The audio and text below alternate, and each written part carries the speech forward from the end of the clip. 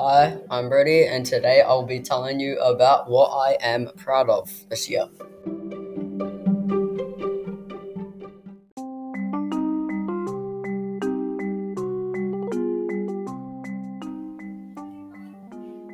This year, I am proud of myself for being able to get through the whole year without any bad things happening and actually making good friends.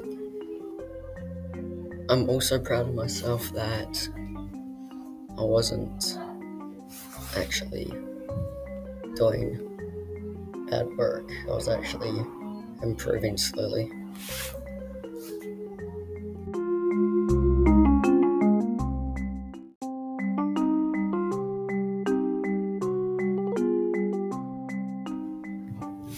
Next year, what I'm excited for next year is being able to get out of high school and actually have a break, and finally being able to get higher in school and improve in my work. Because since I'll be going to year 10, I need to make sure that I get on with my work and pay more attention to what's going on in class.